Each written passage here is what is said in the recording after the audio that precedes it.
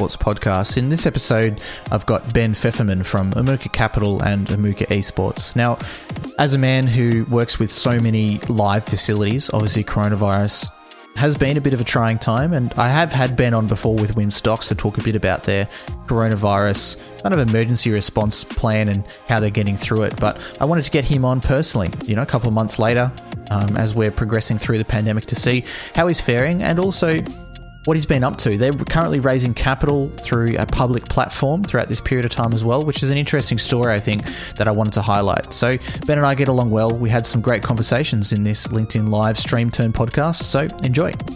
For those of you who have also lost your employment or are looking to skill up, we're trying to help here at Big Esports. We have an esports fundamentals course, which is helping people to understand an entry point into the employment within the esports and gaming market, whether you're coming straight out of college, university, high school, or whether you're trying to transition from another sport.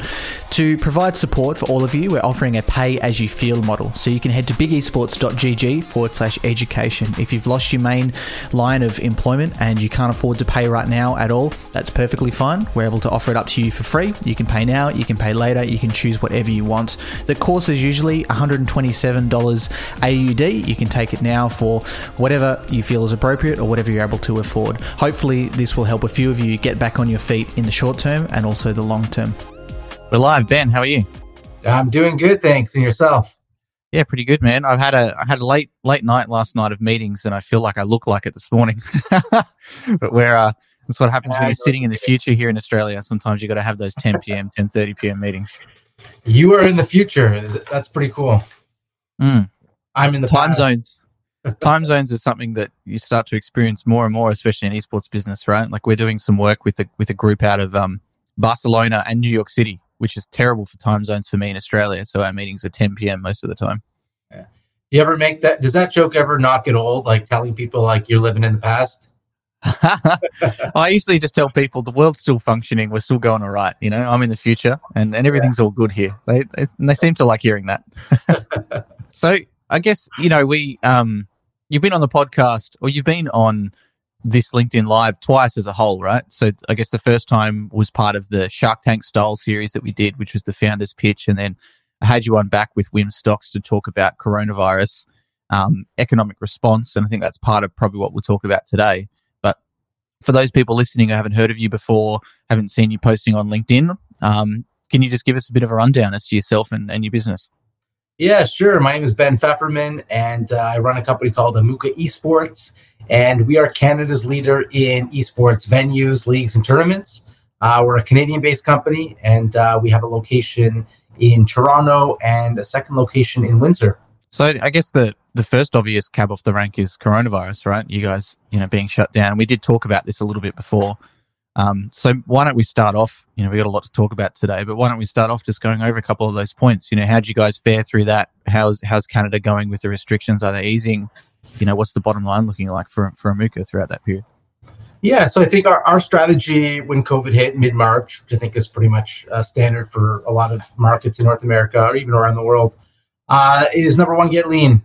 We had a lot of things that were nice to have, and we had to make some tough decisions. We were real with it from the onset. We knew that this would be, we thought probably sometime June, maybe July at latest, we'd be out. So we had to make those decisions and move forward. We took advantage of a lot of the government relief programs, which are excellent in Canada for businesses, for employees.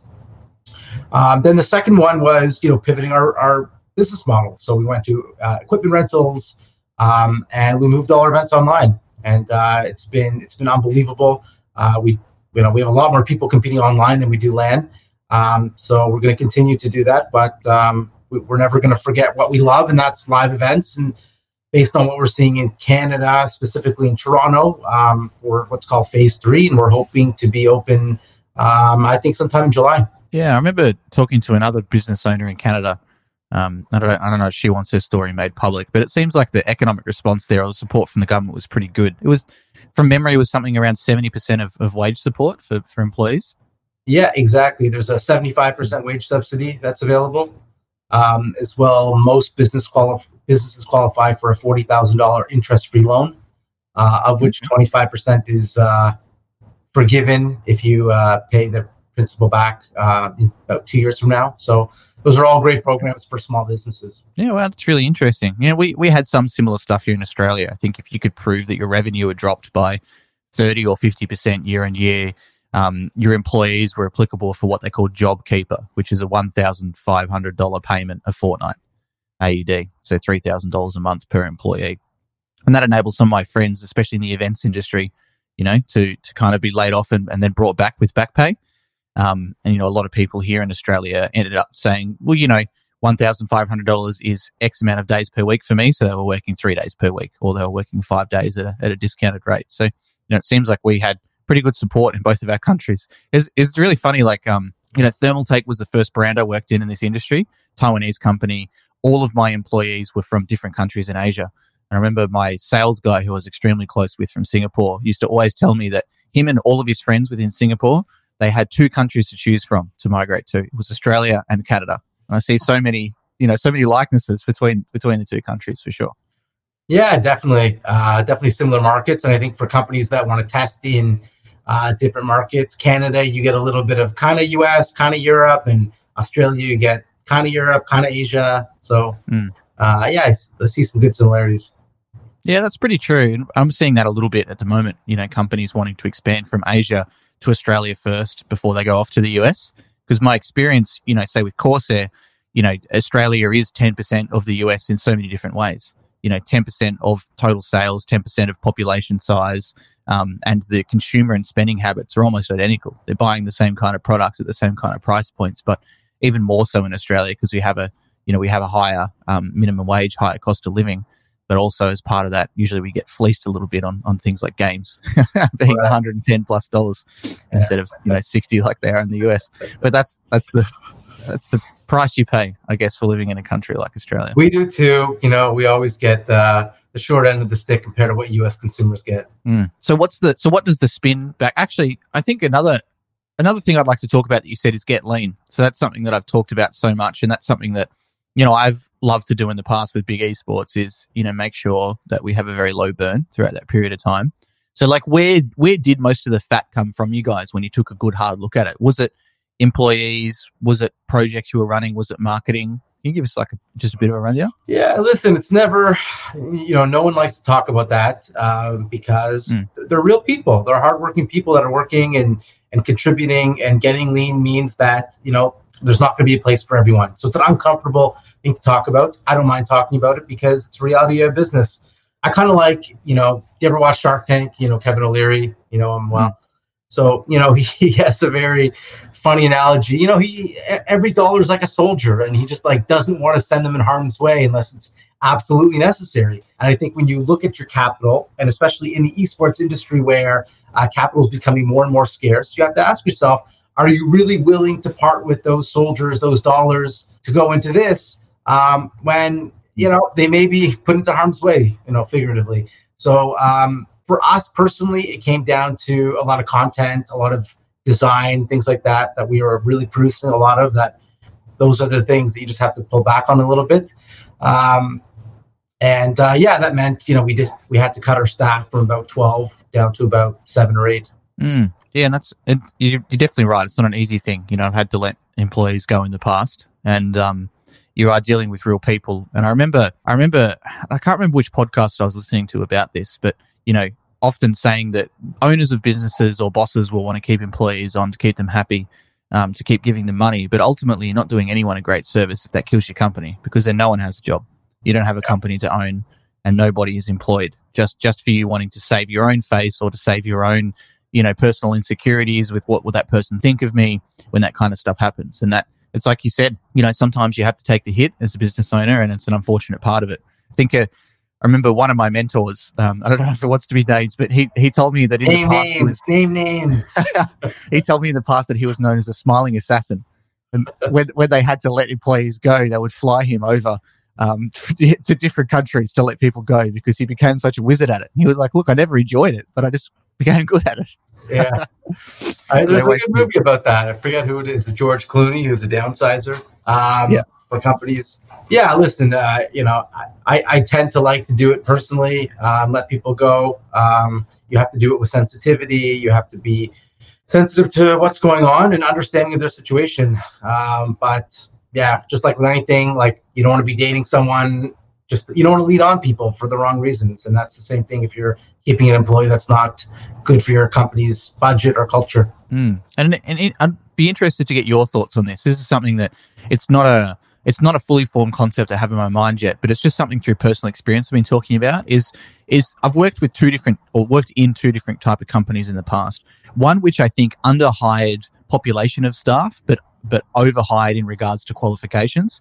So there should have maybe been more staff, but it felt fairly comfortable there because while everyone was maybe overworked, they were all extremely competent in the job they did. And I've worked in other companies, which is the opposite, where they seem to overhire people who are underqualified. So no one had too much work to do. People were quite comfortable, but a lot of the time it could be a struggle within there. And I found that really interesting. I wonder if you had any experience or that rings any bells with you at all. Yeah, that's a great question. I feel like I'm leaning towards the former. I rather have a few people that are overqualified. Trying to think why. I think, just the way I work and relationships with people, it's so much built about trust. And I don't like to distribute it willy-nilly. I like to have an inner circle to work with and really empower them, build them, and eventually for them to be leaders. And I just find too many people, it's hard to manage, things don't get done properly. And yeah, I would say was the term you say overvalued or overqualified? Or like yes. Yeah. So overqualified and heavily experienced. Yeah, and I think so from my personal experience. Yeah. I think the former is better. And I think the latter is something that plagues esports quite a lot, but just by design. Because I've had this with my friends in the past. They wanted to scale up. They've maybe raised a little bit of capital, but it's like, hey, I need to hire a head of marketing. And then you go on, seek.com.au and you look at what's the average wage for a marketing employee in Australia. Well, I mean, that's 75,000 AUD, and that's just a manager, not a senior executive. And you go, well, crap, I've only raised $250,000. How am I going to do this? So often I think you're kind of forced to do that. And I think in esports, a lot of the time you're forced to try to pick those people who can develop themselves into the future. Like using another example is when I was at Thermaltake, I brought 2 interns under me, and now both of those guys, thankfully, are flourishing very well within that industry. But I was lucky enough to be able to pick the right people who I thought, hey, these guys have that culture or have like that starting culture of something that I'm going to be able to grow out of them with a little bit of training. But it's not always perfect, and I haven't always picked that well. I've done well sometimes and not well others, but I find that's an issue I think that's in the esports industry just by design of where we're at, that fans are expecting an extremely professional and polished product at the same time when these teams are trying to operate off, small cap raises and not much revenue coming through the door. There's like a little bit of a disconnect between the two. And it makes me wonder sometimes, did the esports industry force itself to professionalize too fast? Or, I'm getting a bit philosophical, I think, here at the moment, getting a bit ahead of myself. Let me stroke my beer and think about it. Exactly. You're the one with the glasses. You're the smart one, not me. Yes, I am. Listen, to that point, just on management strategies, the idea of keeping, a few sort of overqualified people together, keeping the team small, that's a very safe approach to doing it. And I think that if you really want to do it, if you really want to build a good company culture, you need to find and develop new talent. And the only way with that is a lot of underexperienced people joining the team, seeing how they fit and seeing how you can develop. And I think some of the best employees that I've ever worked with or managed are people who came in, from the ground floor as interns or entry-level positions and had the opportunity to show what they can do. And if you have that mentality, just going to keep with my core people and have them do as many tasks as possible and keep working them hard, you're really missing out on developing your next diamond in the rough. Yeah, that's really true. And something I've personally really struggled with is 2 things. And if anyone's watching this, one is, supporting new people coming into the esports industry primarily through internships, where a lot of the time it's, hey, I think I've got some value that I can provide someone hands-on, especially, trying to get more women into the industry, and more underserved groups into the industry. But then it's also the fact of, I think I'm too busy and don't have time to teach someone else. And I've had this problem early in the business myself where I realized that one of my employees, I was kind of paying them to be the university course, if that makes sense. They were following me and paid as a full-time employee, but due to the pivot of the business, I basically had to kind of handhold them throughout that whole process. And the scary thing for me is, bringing on an intern and not being able to actually do them the proper service, that they require. Like, sure, we've got enough money to pay them, so they're not an unpaid intern, which is, no one wants to do that. But just wondering, how you can actually justify putting aside the time to be able to train someone like that when you're already, in a busy, scrappy, small startup. Like you said, you've got, under 10 employees now. Similar here with Big Esports, we're working on some massive projects behind the scenes, which is requiring, 100% of my mental effort at the moment. It's really hard to bring someone else into that. Yeah, I think with interns, we've, generally speaking, I can't say about all of them, they are unpaid, but with a stipend, to cover their basic expenses. I've always been of the mindset that if someone's working for sort of below minimum wage or under what the current market value is, you need to make that up for them with value. You need to create that for them, and I've always thought it was important to only take maybe two or three interns per summer to be able to work with them hands on, to give them the experience, because that's what I would have wanted. When I was in university, is I would have wanted someone in my industry to take me under the wing and show me and provide me with a lot of things that I couldn't get otherwise. But again, if you're just doing menial work, just tasks that really should be diverted to someone who's getting paid, I don't think that's fair. And I think a lot of students are getting taken advantage like that. And it's a tough job market, and sometimes people just take what they can get. But really, I think students, you have 4 summers. And that's it until you're out on your own, presuming you got to make money right away. So you got to be really careful about what you take and make sure that whatever that position is, it's providing great value. Yeah, and I think some fantastic advice that was given to one of my friends, by one of my other friends. Her name's Natalie Cooper, and she's a senior marketing manager in video here in Australia. Is that people who want to work in the esports and gaming market shouldn't underestimate the power of working in a corporate or a large corporation beforehand. And I've got a friend right now who's already done a bit of work in the esports space and was seeking employment, decided to go back to uni. And, the suggestion from me to him as well as someone else is go work for a Big 4 first. Go and do some work experience there, because you get to understand company structure. You get to understand what the 9 to 5 of the office is like. You get to understand what their reporting processes is like.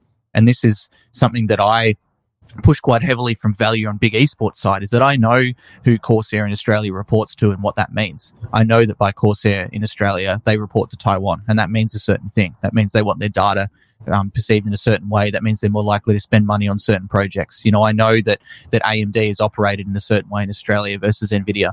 I know who's likely to have budgets, what a US company is like to work in the inside, working at Corsair, versus Thermaltake being a Taiwanese company on the inside. I know how they like their reports circulated, and, the Taiwanese companies much more prefer bigger numbers and logos slapping, to be able to prove their internal worth compared to, say, a US company who can be a little bit more philanthropic and things like that too. So, I think that's extremely important. And we're seeing that a lot, in the esports industry, when people come from that lens where they've just done a lot of volunteering at events, they've helped to manage some social media, but there are so many gaps that they don't understand that they're missing just around that stuff. And I think, I think reporting really is kind of the simple, how you can tell in 5 minutes whether someone has that experience or not. You say, hey, can you just do me an after action report for this, this influencer campaign? And if they don't know what's in that, then I think that kind of tells you pretty fast.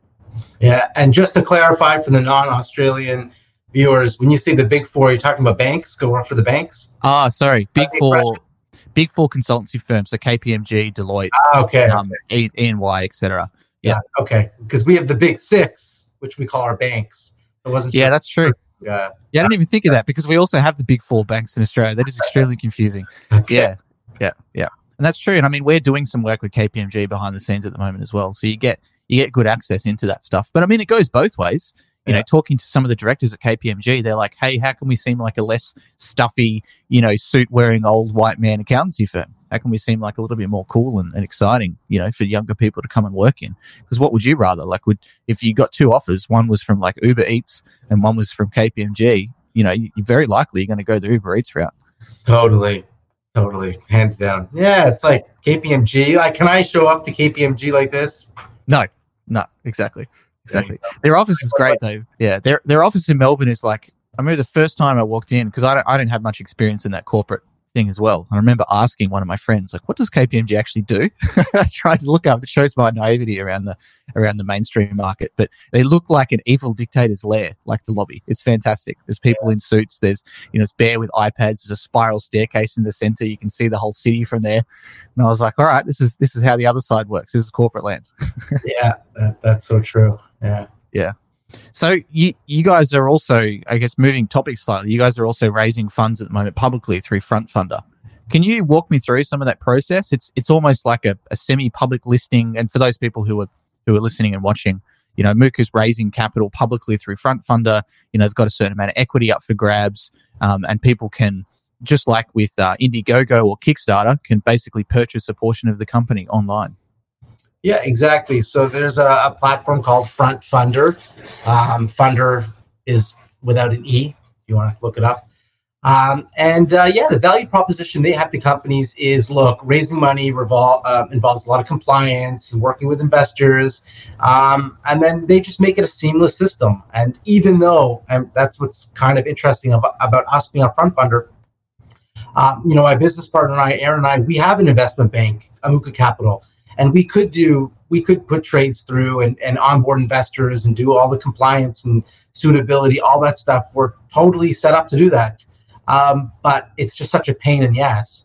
And so instead of having to constantly deal with investors like that, I'd rather just be focusing on telling the Amuka story. This is what we're doing. This is our plan. If you're interested in investing, here's the link.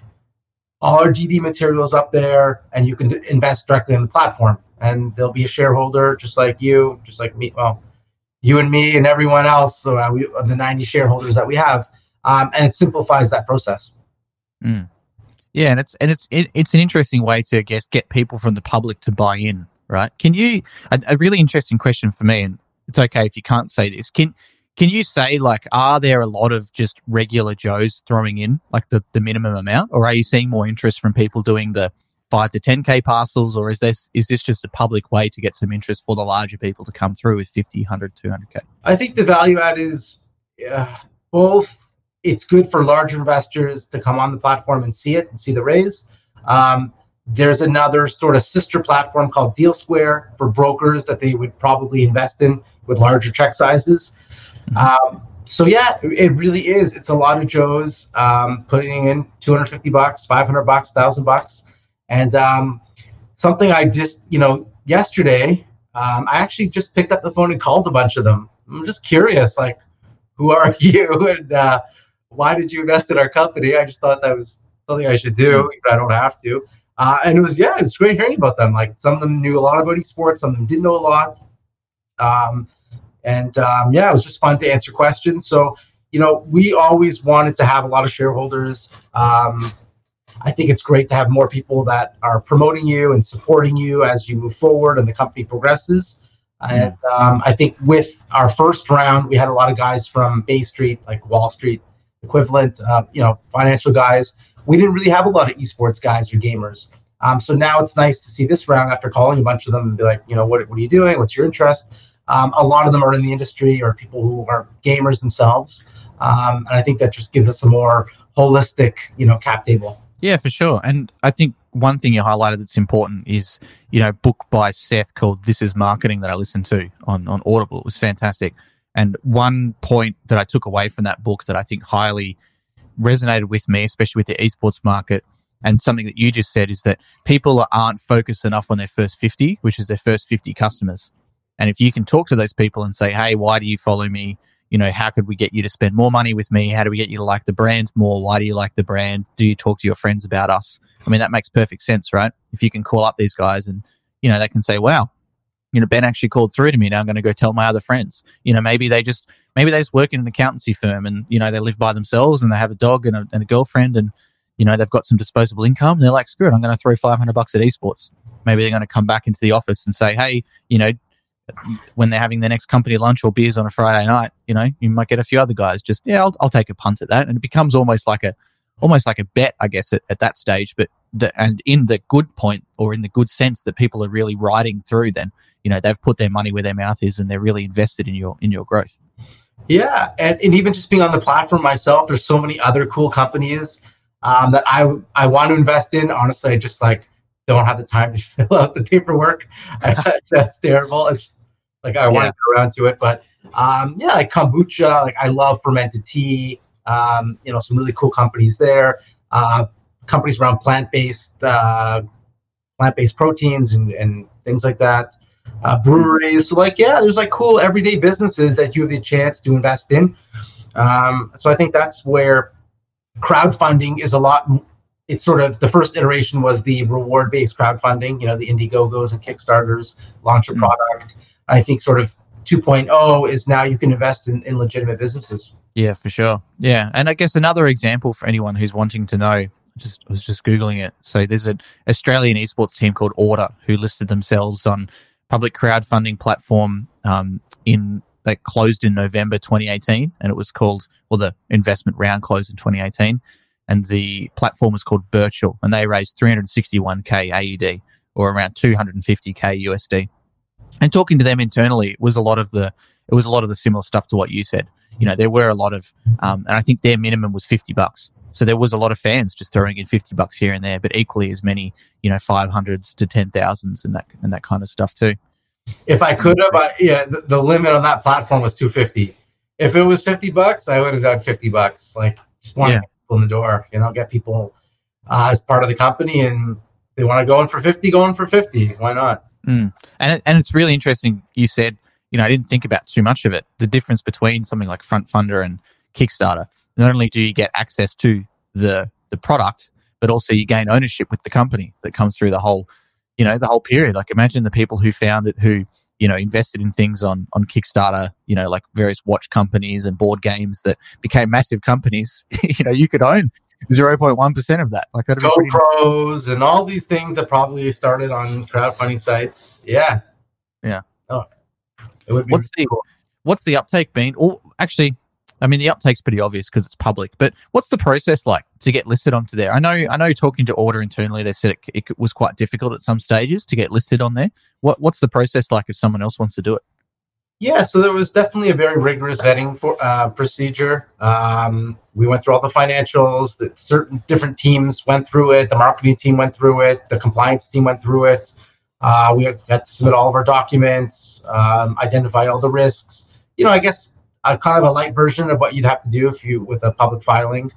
And they asked us all the questions, and we just told them this is what we're all about. And as long as you just share all the information you have and you're transparent about everything, you'll get onboarded. Yeah.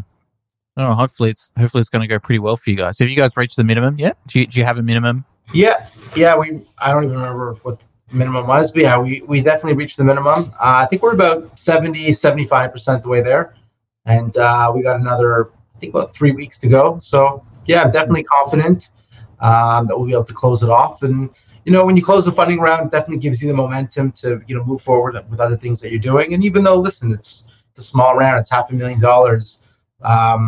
Work, in the Canadian esports market, that's a very small amount. But yeah, we're going to make that go a long way, and it's really going to take us to the next level. And I guess changing topics slightly, something we talked about off camera that I want to bring on camera is gaming versus esports and kind of where the internet cafes are headed. I was saying that I've got a close friend here in Australia who owns something like 4 or 5 internet cafes in lower socioeconomic outer ring areas, who've been performing very well in the past 10 years. But for him, in the past 10 years, it hasn't really been about computers. He's got a max of 20 in each store. Some, I think, have 12. And then also for him, it's never really been about esports, because he's found out that if he runs a $3,000 to $5,000 competition, the best players will kind of drive out to them, stomp all the locals, complain about the process, and then leave. For him, they've been making a lot of money off card gaming for a long time, providing tables, doing Magic the Gathering tournaments, and selling products through there. But now, because of coronavirus, they've been able to pivot to become one of the largest board game sales companies in Australia as well.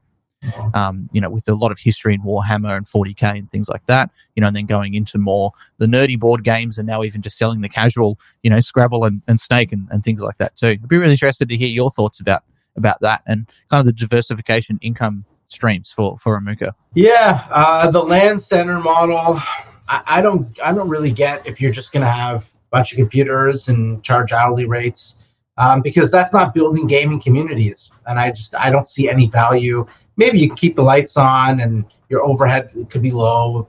Like, I'm not saying you can't make money like that, but I think this is about building communities, and you're just not going to get that otherwise. So tournaments are the way to go. You have to build them out. You have to have right tournament organizers that are going to come in, bring the right people in. But the other problem, and this is to your point, and like, I'm sorry if anyone watching has already heard me make this analogy before, because I make it a lot, but like, Chris, did you play any traditional sports growing up? Yeah, a bit of cricket, volleyball. Yeah, cricket, like beer league type of cricket, that type of thing. Yeah. So what was the prize pool in your cricket league? $0. Exactly, $0. Did you still come out and play? Yeah. Did you still have a good time? Yeah. Did you ever say, I'm not going to play because there's not a $500 prize pool? No. So what really bothers me, and now we're going to take the jacket off. What really bothers me is that, I'm not talking about pros, I'm talking about amateur gamers, have this like culture of entitlement where they only want to play and compete if there's prize money. And like that, I just think it's so wrong. And like, we've created this culture and we're feeding it by like making bigger and bigger prize pools for amateurs. Again, not talking about pros, they do this for a living, totally different. So I think that, to build a proper gaming community, you really have to make sure that people are playing for something other than money. They're playing because it means something. They're playing because they want to get to the next level. They're playing because they want to maybe get signed to a team or something like that. But again, if it's just about the money, then yeah, exactly. Semi-pros or pros will just come in, win all the tournaments, take the cash and get out of the air. And like, what kind of community have you built in that regard? Yeah, that's true. And I've seen exactly the same with LAN parties in the past too. Like a regular bring your own computer LAN party. So there's been one here in my state who's been pretty consistent at 400 people coming to it for the past, 8 or so years that it's been operating. And, they had exactly the same thing. They hear the buzzword of esports. They go, all right, they got SteelSeries or Intel to throw a little bit of cash behind it. They run $1,000 CSGO competition, but, one pro team will just fly in and just absolutely clean house and 16-0 everyone. And then no one has a good time.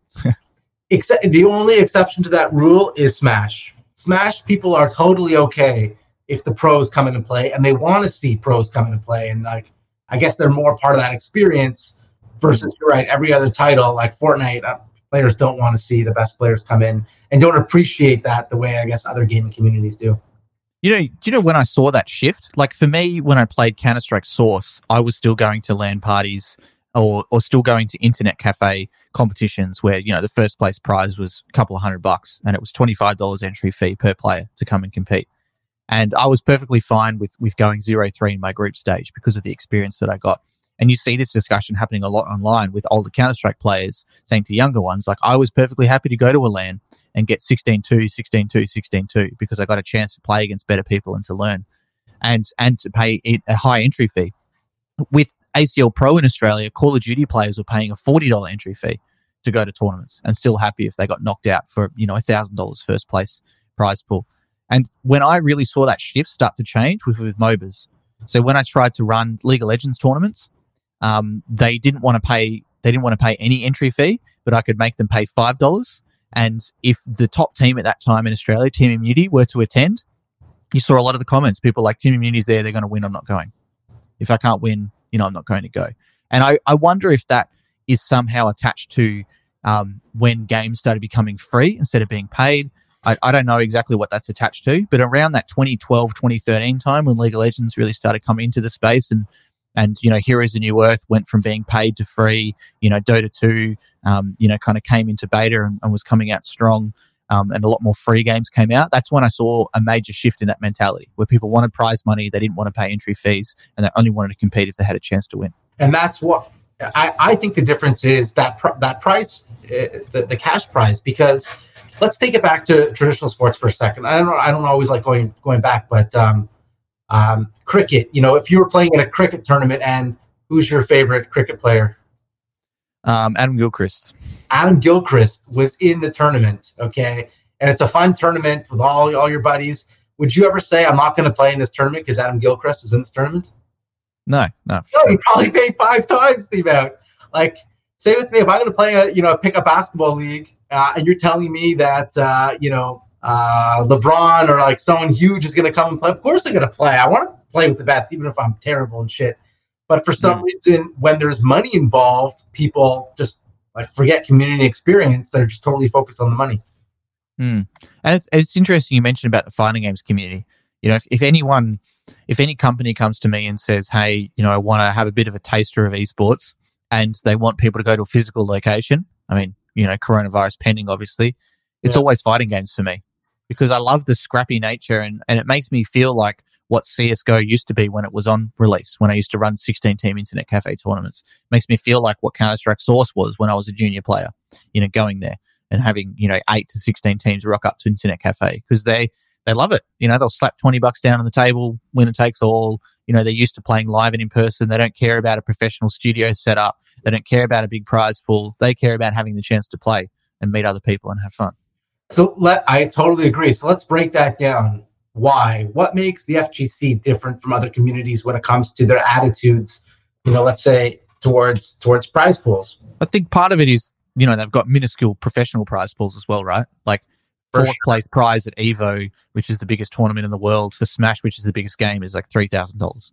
Even though at EVO Japan, I don't know if it was the Ultimate or the Melee, but yeah, the winner won like a controller. Was it a cash prize? Wow. For EVO Japan. Yeah. That's crazy. Yeah. And I think a lot of it too is they hate online play, from what I've seen.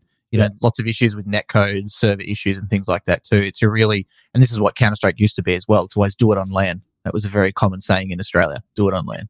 Yeah, that's very true. But yeah, I totally agree. I think those communities are great. And if you're in, especially a non-endemic sponsor, I think it's a great game to get in. I think everyone more or less understands you can watch the game, and when your life bar is over, you're done, right? It's got pretty easy to follow. I mean, Counter-Strike, I guess, is also pretty easy. So I think for all those reasons, it makes sense to come in. But yeah, for whatever reasons, sponsors aren't going in the same way others. Maybe because it's an individual game versus a team game. Every other major esport is team-based, like, you know, that has major prize pooling, like, you know, I guess except for Fortnite.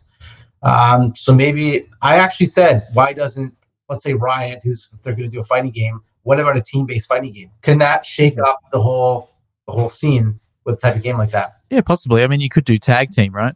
What's that fighting game that has tag team? DBZ, Dragon Ball Fighters, right? You've got multiple heroes. I think Injustice do it as well. Yeah. And there was a comment here from Chris Reed in the LinkedIn live chat saying it was Melee where first got a controller. First place got a controller. I had a feeling it'd be Melee, not Ultimate. Yeah, they got a controller. Yeah. Wow. Came all the way to Japan for your controller. That's crazy. Yeah. And it's been something I've been thinking about for a long time, is how to, you know, get some more money into the fighting game scene. And it's really hard from, you know, talking to Bandai Namco, who I've been talking to a little bit. It's, you know, explaining to them my thoughts is that it's really hard for traditional endemic sponsors to get involved because they're playing on a console. So that cuts out Intel, AMD, Nvidia, you know, Antec computer cases, all these kind of people. They're playing with a fight stick. There's only a couple of fight stick brands, really. You know, it's like Razer and Mad Catz, etc. And they're not wearing headsets. And, you know, they're sitting on a gaming chair. And that's about it, really. So from the endemic sponsor side of it, I remember this being Thermaltake myself, trying to get into the industry so hard, but just not finding a way. You know, I had a player who was fairly decent who I sponsored, but he was the only one walking around the arena with a headset on because none of the others used a headset. I hear that argument, but also, like, I don't know any player who's, like, you know, very involved in FGC that doesn't play another PC game, right? They're all gamers. Like, everyone's playing multiple games. Maybe they're all console only, but, you know, most people are playing PC games that are, you know, playing fighting games competitively. So I still think it's like part of your market, but yeah, I understand where they're going. Maybe it's the ratings, maybe because there's no opportunity for franchise leagues. Those all could be reasons too. Yeah, definitely. There just needs to be, you know, I feel like someone has to step in and upgrade, you know, what's going on. Because it's sad to see that, you know, the biggest fighting games tournament of the year, which will get 260,000 concurrent viewers, which is, you know, 4x what Flashpoint just got for its CSGO $1 million league for its finals. You know, fourth place prize can't even cover their flights and combination to play in the tournament, which is crazy, you know? That is. Man, I feel shit. You know, one thing that I didn't mention before when we're talking about the crowdfunding as well is there's a team in Korea, a League of Legends team that's crowdfunding their entry into the LCK, into the League of Legends Championships Korea. Do you have any thoughts on that at all? Yeah, as a fan, I'm a big fan of the Leafs and Raptors, let's say in traditional sports. I don't want to use local examples, but listen, do I really love the ownership group, Maple Leaf Sports and Entertainment? Yeah, they're great guys, but like it's run by big corporations, it's run by billionaires, and a lot of esports teams are. So maybe as a fan, you can't really connect with that as much as you could if an org was owned by the players or, more grassroots people.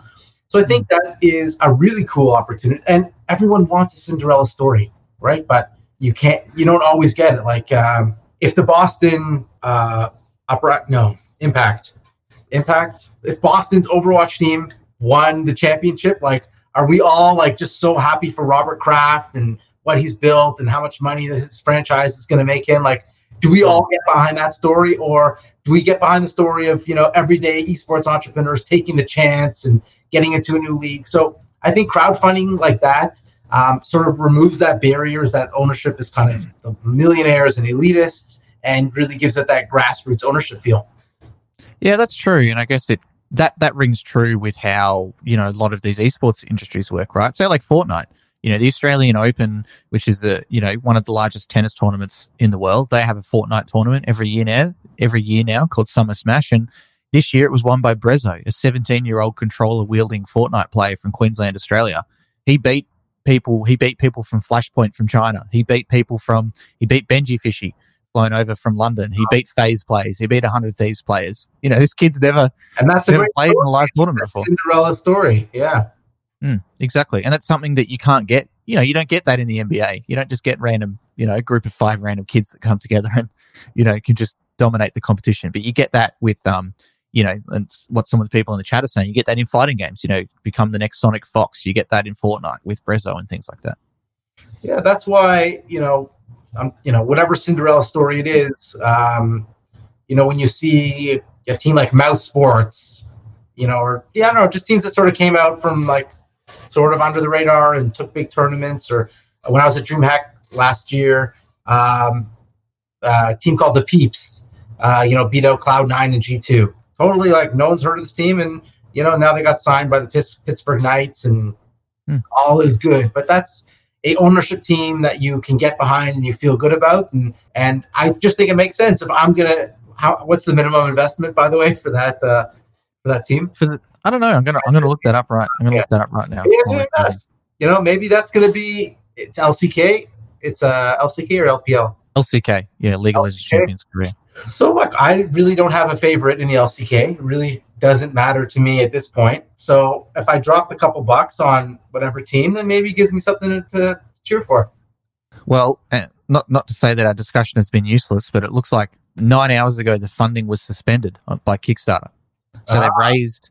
It's converting here for me. So they've raised about $22,500 of their $22,500 of their $10 million goal with 13 backers. Okay, it's been a few days in, but their lowest membership to have some sort of ownership and control over the team was $570 US, and that's a 2-year bronze membership. But it's interesting that it's been paused by Kickstarter. I'm going to have to do some digging on that. Yeah. But yeah, I mean, like, we could do it here if we wanted to. Yeah, maybe we will. Maybe if there's a Valorant franchise up for grabs, and maybe we'll go back to Front Funder and like, Chris, do you want to own like part of our Valorant franchise? And that was exactly the same story with Order, right? That they went through. They want fans to be able to. I think that was when Order was quite new. I'm pretty sure they got announced in late 2017, early 2018, and by the end of 2018, they announced their public crowdfund because like, hey, we've picked up some traction. We've got a strong board behind us. We've invested some money. Now, be part of our founding crew. Come and follow our journey throughout that whole period of time in Australian esports and beyond. Yeah, awesome. No, I think it's great. You gotta get creative. That's really true. And I guess another thing that you and I have talked about to death is diversification of revenue, like in the esports industry, and also esports versus gaming. Be really interested to learn about with you guys with Amuka, obviously you've talked a bit about how you went over the coronavirus period of time, but just talking about, how important diversification of income streams is for you guys. And I also want to know, when do you know when to stop? Diversification income streams is good, yes, but say if you've got 10,000 income streams that are bringing you $3 each, then maybe it's not quite worth it. So I'd be interested to learn a little bit about your internals. So I always remind, we have an esports incubator, talk about diversifying revenue streams. I always remind them, the esports industry is, give or take, it's $1 billion industry. I think it's going to be 1.1, 1.2, whatever it is for 2020. The video game industry is, 150 billion plus. So esports isn't even 1% of the video game industry. So while everyone is so focused on esports and the competitive side, you got to remember it is less than 1%. So I think with that in mind, your revenue, if, let's say at our place, I think we are very heavily reliant on the esports, on competitive gamers coming in, but we're missing out on a lot of casual gamers, non-gamers, old gamers. There's a term, gray gamers. You heard of gray gaming? Yeah. Yeah, we had the Counter-Strike team come. The Silver Snipers. Silver Snipers. Yeah, he came on the Organized Gaming podcast. So senior citizens who are gaming. So I really think you have to capture that. But to your point, exactly, you have to stay focused. So what we kind of did was we looked at a hub, kind of created that type of analogy where, we want a venue to be a community space, and we are okay with any revenue stream that comes out of that venue. So you can come to play. If we'll do productions. We have a production studio that we rent out. We have stream stations that we rent out, tournaments, merchandise. But again, everything has to be connected to some central thesis of what you're doing. And for us, it's a physical venue. So if you want to be whatever part of the industry you're in, absolutely, do that and do a few different things, but focus on what you're good at. And I see a big mistake that a lot of entrepreneurs are doing is they try something and it's just not good, and they just kind of give up and try something else. Do one thing and succeed and finish it and see it to the end. And you know what? And do something else. But don't always just be looking for the next coolest thing. You got to focus. And if things aren't going well, you know what? It's going to be hard, but don't give up. Just see it through. Yeah. And that gaming versus esports thing that you mentioned is extremely important. And I couldn't count on all my fingers and toes how many times in the past 3 months I've said that to people who are, inside the industry, outside the industry, looking to come in like whoever else. And, often the thing I say even is that the games industry in Australia is bigger than esports globally. We're only a 25 million person population state with terrible internet. Oh, it's not state, but country. And just thinking about where are those lines blurred and who blur those lines well. And I think you'd be crazy to look past Fortnite. I think Fortnite has done fantastic things at blurring those lines, where you could make an argument that Ninja's an esports athlete. He's played in Valorant tournaments. He's won cash. He's played in Apex Legends tournaments. He's won cash. He's played in Fortnite tournaments, both for charity and for money, winning and placing highly. But ultimately, he's an entertainer. But does that really matter? Maybe not. And similar with a lot of these organizations, how many Fortnite organizations are there that exist? There's Raised by Kings, there's Parallel, there's Kangana. And those are literally just a group of kind of Fortnite bros who shout each other out. They're not that same kind of context that you've got a Team Liquid or a Cloud9 or something like that, and they're okay. And a lot of the players in those teams have left the Team Liquid and a Cloud9 and such to go into that kind of organization where they're really just, wanting to join. The same reason why they might want to join Click Management, because Click Management has Laserbeam and Muselk and Lachlan, 3 gigantic YouTubers that, you want to join them because they'll shout you out and they'll help you grow. And we've seen that time and time again. There's an Australian content creator called Mal in Fortnite right now who I've done some commercial work with in the past with Asus, but he's just exploded because he's made a great friendship with some of these large YouTubers. So he doesn't need that gaming team at all. There's no reason why he would need that. And I think, if people want to do a little bit more reading on this, I'd say to go back to do some research on YouTube about Nick Merckx and his history with 100 Thieves and FaZe and things like that as well. Because it's really interesting to me. Yeah. Why does Nick Merckx need to be in a team? He doesn't, because he's easily top 5, top 10 streamer in the world as far as, subscribers, revenue and viewership goes. But for him, it became something different. But it's for the point where, he was saying teams were offering him $5,000 a month, to represent them. But why? Why does he need that?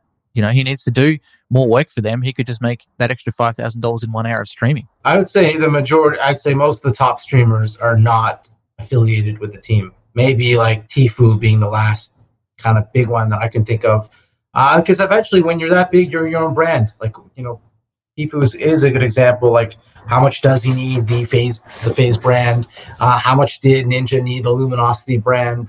So eventually Shroud was C9 before was that his last? Yeah, he played for C9 as a CS:GO player. I think he still represented them under contract, quite possibly. Yeah. So I think once you're that big, I mean, listen, I don't see the need for the brand, and you're creating your own org, and sometimes maybe you'll feel you're being overshadowed by that, and you want the independence. So I think it makes sense. Yeah, and I guess the latest example is Lachlan. He's the most subscribed YouTuber in Australia. Come up in YouTube and now massive in Fortnite. He just released his own Fortnite team called Team Power.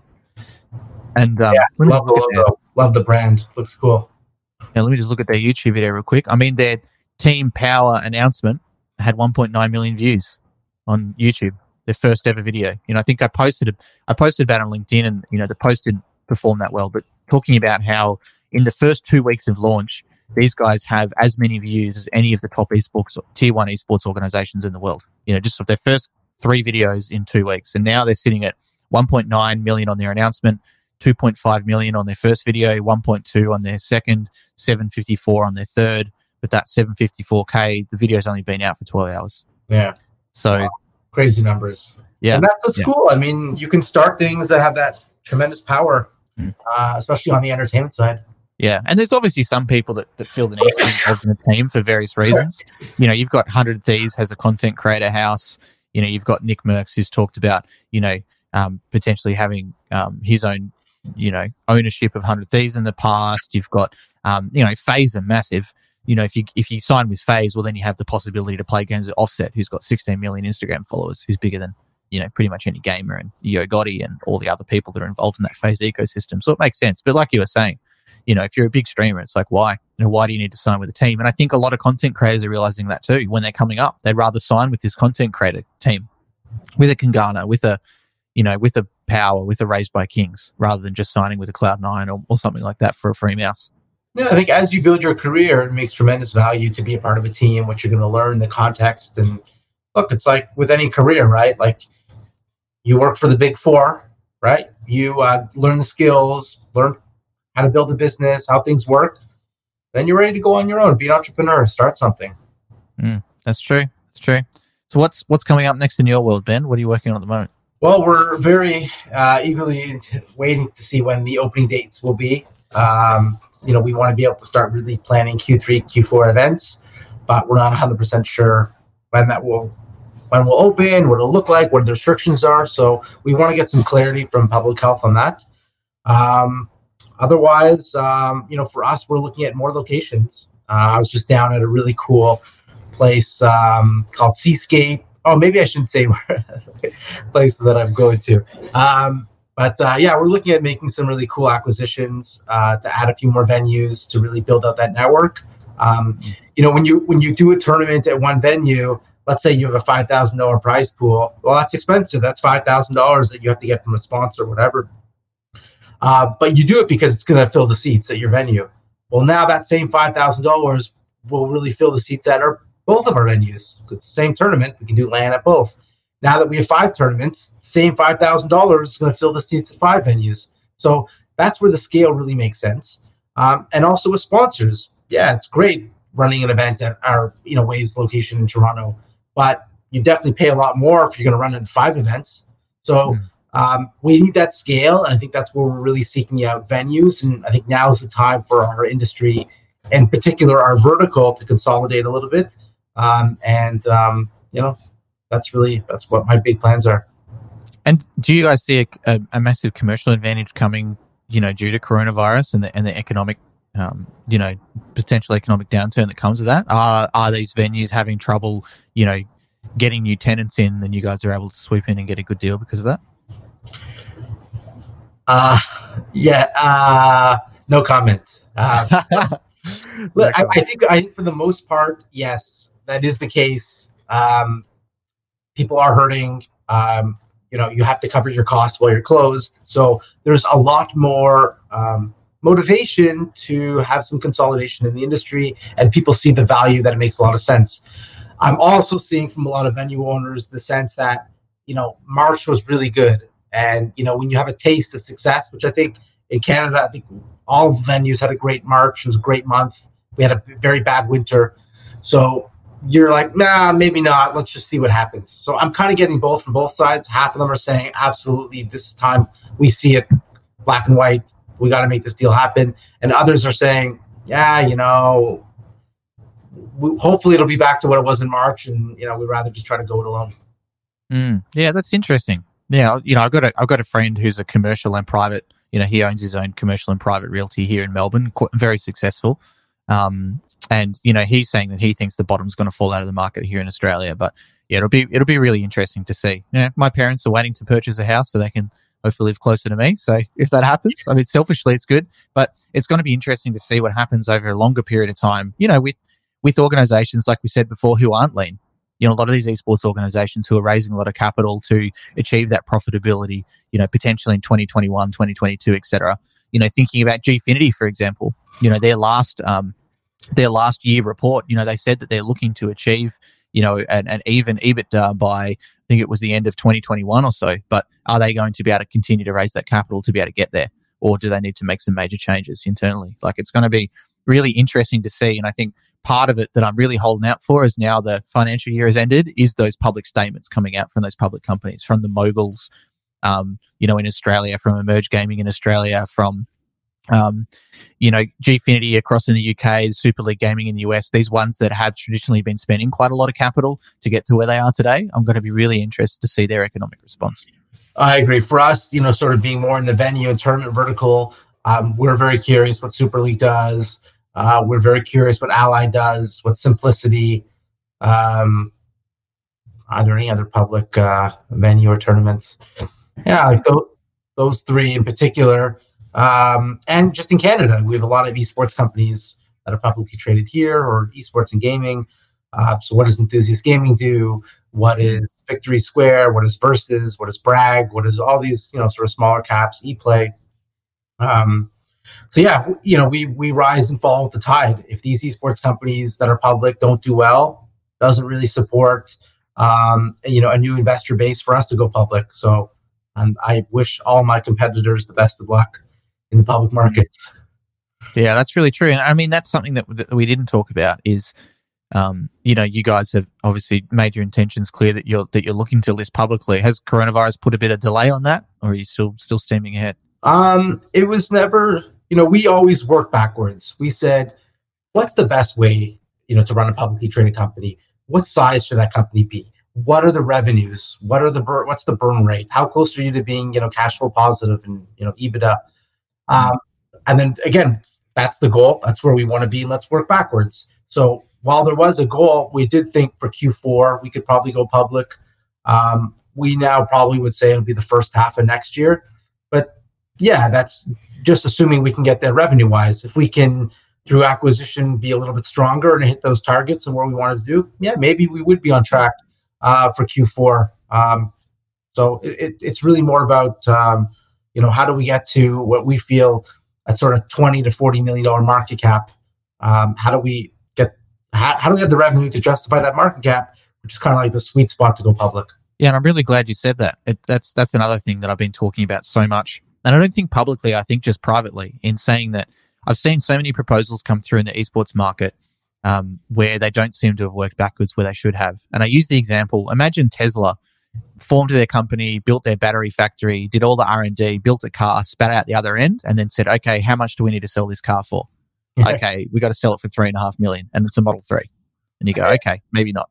And that's what I've seen with some proposals from, even high-level esports companies where they'll send me through a proposal and I'll say to them, how do you justify this price? And they say, well, that's market price. I go, well, okay, what's that based off? What's the actual value? And I think a lot of that is because looking at their books, the amount of capital they're raising, they've gone, well, we need to sell $5 million worth of inventory, so we just need to sell $5 million worth of inventory and just need to go and make it happen without actually thinking about, what's the value that's provided in the back end of that?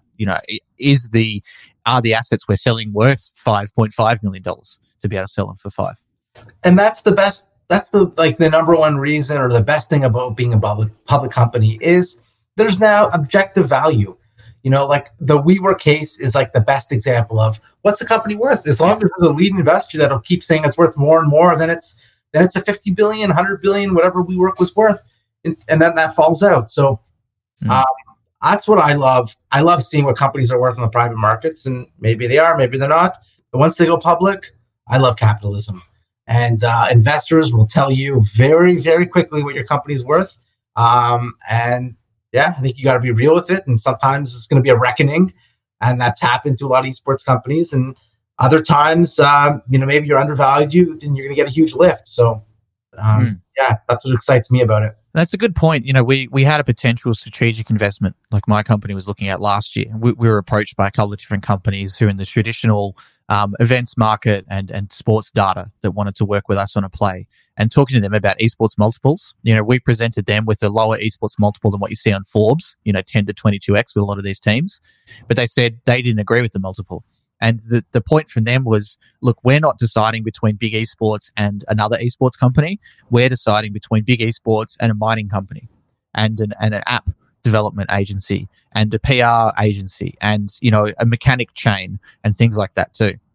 And, I think understanding within esports that, we've been sitting in that hype spot for a long time, but there's only so long that lasts when people are going to start looking at those returns. And, like you said, does that 7 to or 10 to 22x revenue thing fly when they list publicly? Maybe not, but it'll be interesting to see, when this comes along. Or is it going to be more, are teams like FaZe going to thrive, or Fnatic, talking to their top brass, they're functioning at a much, much lower X, than some of these other teams, so like a Cloud9 or a Liquid. Yeah, I hate that argument when people say, well, that's what like this guy's worth, so that's what I'm worth. It's like the laziest answer ever. Look, obviously you have to look at comparables. When you're selling a house, why is your house worth this? Hey, because this guy here had 2 bathrooms and 3 bedrooms and sold for this. So like, I understand that you got to use a comparable, but like some esport multiples are such horseshit. Pardon my language. It's just, and I just don't get it. The Forbes list is nice because it provides some context, some objectivity to esports valuations. I think so. At the last one, and I've looked at this list, and I've tried creating my own list as well. You have TSM and Cloud9 at the top of the scale at about $400 million. So where is that going to hold this year? And they had more than doubled from the year before. I think you have to figure. And again, here's another good point. How does Forbes come up with their numbers? They're really basing it on funding rounds, which are again just subjective valuations anyway. So I think someone needs to do a little bit more work. I'd love to say it's going to be me. I just got to find the time. What do we value? What's the market value of an Overwatch franchise? Are you in the money from the $25 million US you may have bought it for, or is it now at a loss? Same thing with your COD franchise. I think if you really go through all the assets and make the case, that'd be such a more academic exercise that would really reflect what team values are for. Otherwise, it's just what the last guy would pay. That's such a ludicrous way to value a company. That's true. And, you mentioned about someone needs to work on the valuation stuff. I can tell you I am with someone. So there's something in the pipeline. There's something in the pipeline for that. And hey, similar questions. Can I help you with that? Can this be a project here? Because I created a bit of a rubric from when I made my predictions for what I thought the Forbes list would look like if it came out in Q1. Okay. And I'd like to. And the problem is that I really rate sponsorship revenue very highly, and that's the one figure that's the hardest to really know. Like BMW just sponsored, like 5 teams and FBX, a whole bunch. I don't know what it's worth. So that's where I was really blind. Is like I don't know what these sponsorships the value is worth. But I assume that non-endemics are going to be probably worth a little bit more than endemics. Just a guess. And I looked at the number of sponsorships they had and then tried to come up with what I thought would be the valuations. Yeah, cool. Yeah, I'm working with a group, and I don't think I can say who they are, but I'm working with a group who's done traditional team valuations before in large, in large markets. So asking, us talking internally exactly the same kind of questions that you were talking about. I'm really interested to see, how do you value an Overwatch franchise spot today? And how do you value a Call of Duty League spot today, compared to how they might have been valued in the past? So, and again, this is why it's so funny is how would you value, I'll tell you how you would value it today is you'd look at what the last guy sold it for.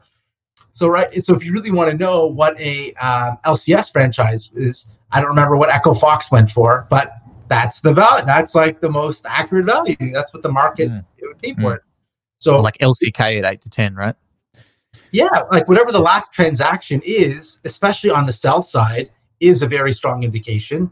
I think we've only had one Overwatch team that's been sold, right? Houston Outlaws, and we've had 0 Call of Duty franchises, so we don't know what they would fetch for on the open market. But yeah, it'd be good to really try to figure it out. Yeah, that's really true. And we had one question in the LinkedIn live chat as well. I want to get your thoughts on. They were just asking about thoughts about Rocket League potentially becoming a tier 1 esport and, kind of the RLCS announcement and its future. No, I don't see it. I think they've done a shit job working with the teams and clarifying where this league is going to go. I think the fact that C9 totally said we're totally done, like they're not even interested in seeing how it's going to be rejigged. Mm-hmm. And also, from a fan perspective, I just kind of find it boring to watch. Like I play the game a little bit and like I think it's fun, but I just don't think it translates well for viewership. I just can't see major networks. I can't see ESPN covering it. I really just don't see the economics of it. I think it's the one game that has no competitor, which is cool. Like Dota has League. There's always someone, Fortnite has whatever, Warzone or PUBG. Like every game has another game pushing it to be better, except Rocket League. I think, like, what's Rocket League? Like, how are they going to improve the game? How's it going to stay exciting? It's not like sports games where there's new rosters and new teams. So for those reasons and many others, I still think it'll be a viable esport, but definitely not tier 1. Yeah, I think it sits pretty in tier 2. Part of the advantage is it's so easy to understand. It's remote control football or soccer. Remote control car. Yeah. So it's so easy, and I found when I was at Corsair and Thermaltake throughout the years, kind of running booths at LAN parties and high school events and things like that, what people gravitate towards, and people gravitated towards 2 things primarily. Number one was any sort of racing game, so like a racing simulator. People would hear the sounds of the Formula One and they'd be straight there to watch it. And the other one was Rocket League.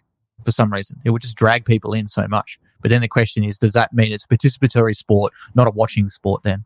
But my commercial hat, like I think there's so many awesome opportunities there. Like I posted on LinkedIn the other day, I'd love to see like Team Ferrari Cloud9 and them driving around in a Ferrari 458 Spider in the game versus, FaZe Nissan driving around an R35 GTR and, Team Ford with a nice Shelby and things like that too. Or a brand taking over the skin of the whole tournament, where every single team is playing in a Porsche or something like that.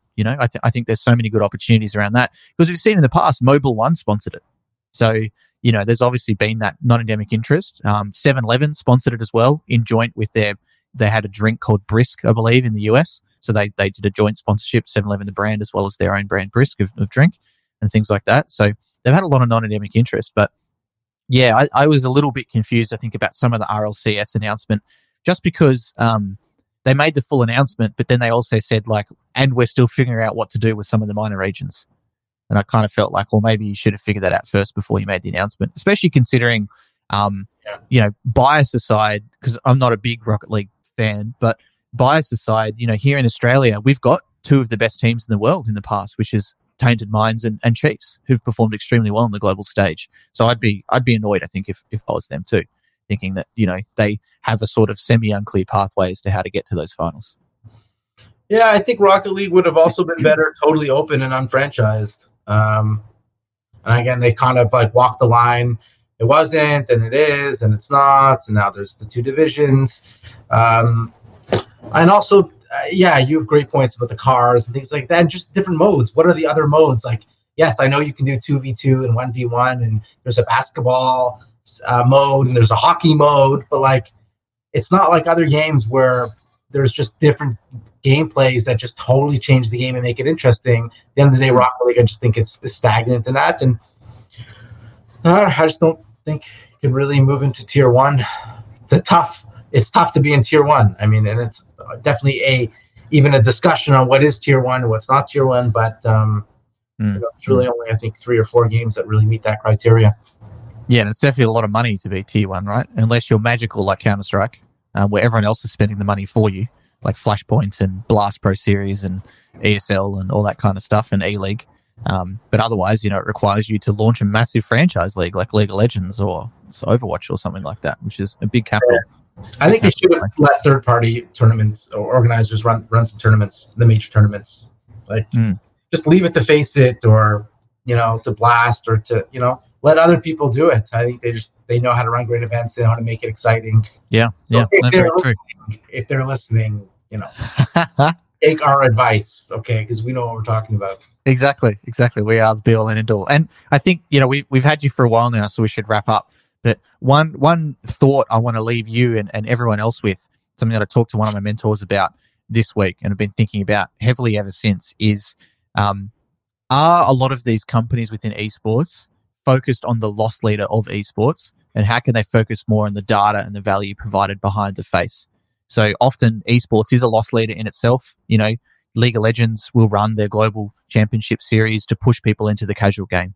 I came into Dota 2, the game was too hard. I played a little bit of Dota, went back to League, but TI3, International 2013, which was originally pushed as a loss leader, pushed me into Dota, and I'm 4,000 hours into that stupid game thus far. So it's just something I would like to leave you and other people to have a think about is, what's the data and what's the audience capture behind what you're doing, and how do you actually own your fans? And obviously with the Amoka, some of the things you said, you guys are working on that with the local facilities and such too. But, if you're just running tournaments and you're using someone else's game and you're using a white label platform, what do you really own over that period of time, and what value does your business have? Yeah, it's definitely a good point. The way I always position it is, I don't really care what game's popular. It makes zero difference for me, and I have zero risk in terms of what's hot and what's not. Because at the end of the day, I'm just about people getting together and forming relationships and building communities with whatever game they want. So I just don't feel I have that same risk. Like, if I ponied up 25 mil for an Overwatch franchise, I'd be damn pissed, if that game wasn't a success and the developer didn't push it and do all the things it could have in that league. But for me, we don't run any Overwatch tournaments. It's like no skin off my back. So if everyone's going to play Hyperscale, sorry, I don't even know. What's Ubisoft's Battle Royale? Hypescale. I don't even know. Hyperscale. Okay, well, it's going to be huge, big new Battle Royale by Ubisoft. Great. If it's going to be huge, amazing. Like, we'll do tons of tournaments and I'll do very well with it. And if no one plays the game, doesn't matter. So I think that's the way we see it, is just, do you want to be held hostage by the tastes and patterns of gamers and what games they play, or do you just want to be the picks and axes in the gold rush? And that's what I think we do. Yeah, that's really true. All right, mate. Well, thanks for joining us. If someone wants to follow you online, where can they do so? Yes, I'm on LinkedIn. Although my profile picture is a very short beard, but it is me. So yeah, Ben Pfefferman. I'm taking a break from Twitter, so maybe don't follow me on Twitter. I think I'm kind of over it. But yeah, find me on LinkedIn. That's more for a guy like me. Fantastic. Thanks, mate. And thanks to everyone who's listening in, whether you're listening in to the podcast or live here on LinkedIn. Be coming back with so many more topics. Sorry we've had a little bit of a break, but our podcast has still been pumping out strong. So thanks, guys. We'll see you soon. Bye for now. Thanks for tuning into our podcast today. For show notes, relevant links and upcoming projects, you can check us out online at bigesports.gg or follow us on our social medias at bigesports_gg.